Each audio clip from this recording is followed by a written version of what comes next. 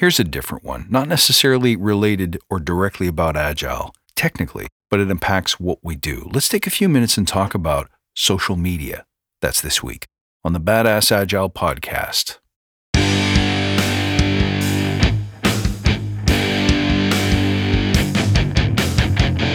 Greetings, team. Welcome to the Badass Agile podcast. I'm your host, Chris Williams.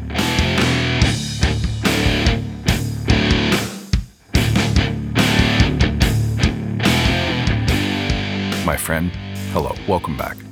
I've been off for a little bit working on some side projects. Number one, building and growing the Forge, but I've also created a product called Rivet the Room, and it's all about having the courage and the voice to impact and inspire people every time you speak. Check them both out at badassagile.com. I want to talk to you today about social media because I sense a change in current. Something seems to be going on out there. Something's different. And it's time to address the state of the nation. Where are we at? Where are we going? And why should you care?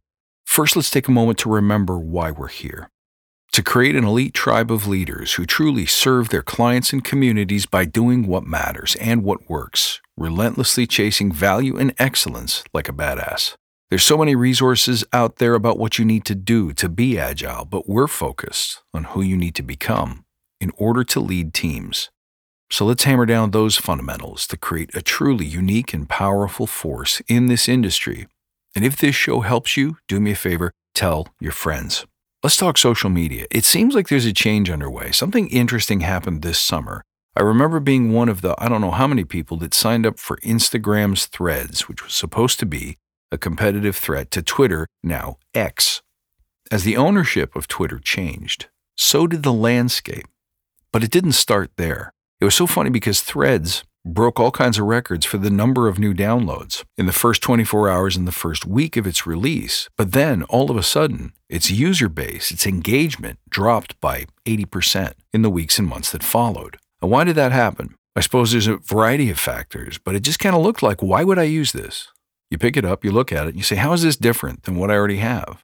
You go all the way back to 2005, and the first real big social media platform to hit the scene probably was MySpace.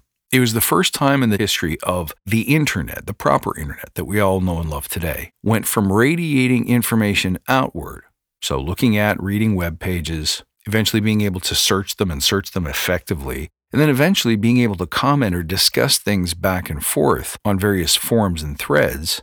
But now, the information wasn't the star, it was you. For the first time, you had a profile, and the profile was the main attraction, your picture, your details, your interests, making it easy to connect with other people in conversations that were relevant to those interests in that profile. That kind of broke new ground, but at the same time, Facebook emerged probably around 2007. It became really big on the scene. Same principle, the profile, the person, the preferences. This is what you went on the internet for. And then, of course, the smartphone amplified the way that we used and the extent to which we used that social media. As technology and data speeds improved, we could share more than just pictures and updates and status changes. We could welcome other people into our daily lives.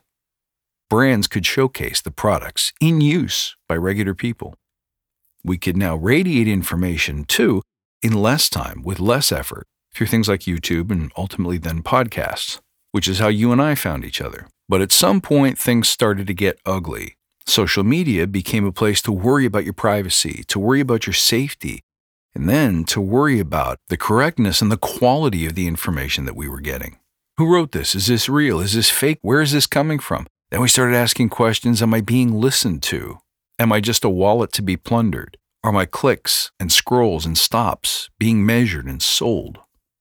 So it was no longer a playground. It was kind of like a seedy ground. It was a place where you could go and hang out and you could get some enjoyment, but we became increasingly cautious and protective of ourselves and our data. But we're finally, almost 2 decades later, starting to ask a more important question. Is this valuable? We ask that question a lot in Agile, or at least we should be. But at some point, all of us should be wondering, is this worth my time? Should I bother with this?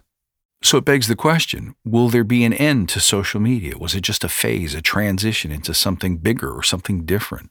Now, why is this important? If you're learning about Agile or you're trying to master your craft, Whether that craft is agility itself as a scrum master or coach or as a team member, or whether you're broadening and realizing that Agile is just a vista, it's a set of windows into other skills and other capabilities that you should be working on or might want to work on as an emerging leader, growing in your career, increasing your contribution. There's the question of whether we can add value in 30-second increments of learning. I believe we can. I think the internet has changed the way that we learn, but there's an obvious downside, and I think LinkedIn is probably the best example of this. If you go onto LinkedIn, you see a lot of extremely well-meaning people. It's clear that they've spent a lot of time, not just on one piece, but on their ongoing social media presence, not just on this platform, but on others. So a lot of effort is going into spreading the message, communicating, contributing to the community.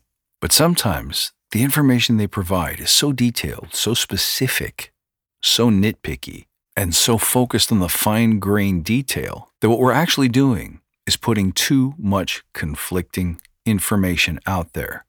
Remember that knowledge is different than wisdom. There's a saying that the more you know, the less you understand. And if we have a compulsion to consume this information, it might be not just for entertainment value, it might be because we think that all of these fine-grained details make us better, but they don't. If you're going to learn in small bite-sized increments, those bite-sized increments had better be focused on fundamentals, things that you can learn quick and apply to a wide range of situations and applications. But if what you're learning is the minute detail of a specific circumstance, a specific tool, a specific condition, you're going to have to collect a lot of these snippets. And if you're getting those snippets from a wide range of sources, the more the better. The more people you follow, the more you're going to learn, the more you're going to be exposed to. But remember, if those pieces of information are conflicting, all you're going to do is pull your hair out, wondering where the truth is. And if you're trying to learn your craft on a platform that's not exactly known for being trustworthy, that's going to make your job extremely hard to do. If we no longer trust social media, if we no longer trust the sources that it makes available to us, then we're going to stop using it. It seems impossible to think of because many of us can't imagine a world without social media. So if we start walking away from it, as we did with Instagram Threads, it means that there is such a thing as a point when the lack of value and the obvious waste of time is a force greater than the addiction itself. I don't think we knew that 10 years ago because social media just got bigger and bigger. In fact, you may remember a time where there was a new social media app every week. That doesn't happen so much anymore because I think we've all resigned ourselves to the fact that there's basically Facebook, Instagram, Twitter, LinkedIn, and TikTok, maybe Snapchat.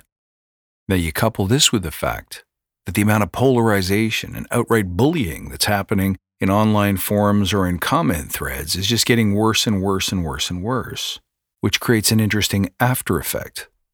A lot of people won't have the courage to post anymore because they're tired of being beaten up in the aisles.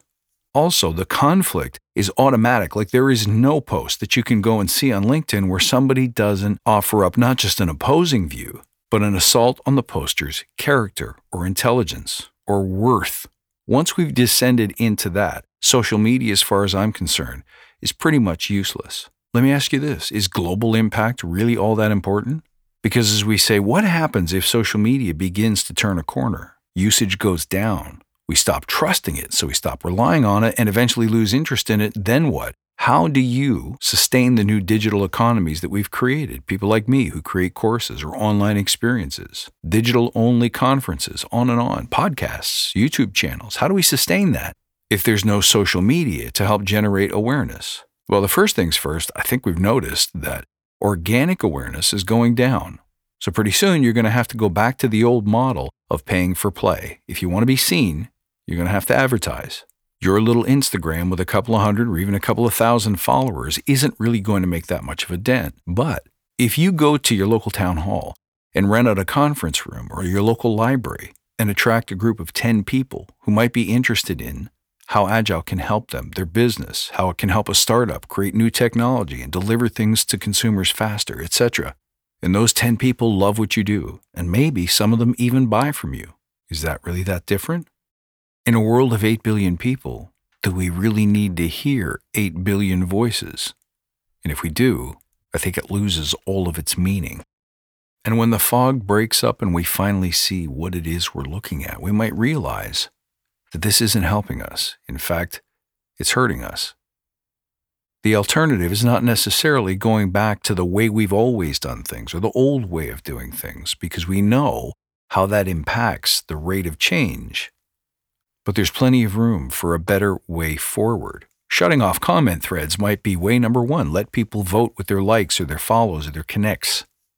But there's something to be said for curated voices. When everyone has a voice, no one really has a voice. So what I'm suggesting is that we keep an eye on the trends.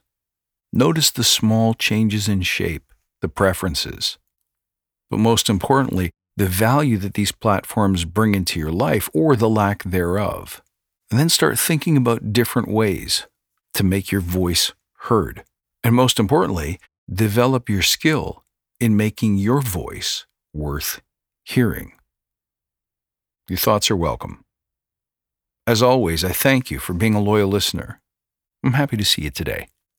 You can reach out at badassagile.com. Don't forget to check out The Forge and Rivet the Room. You can follow me on social media at badassagile on Instagram. But most importantly, I look forward to seeing you right here next time. Until then, stay badass.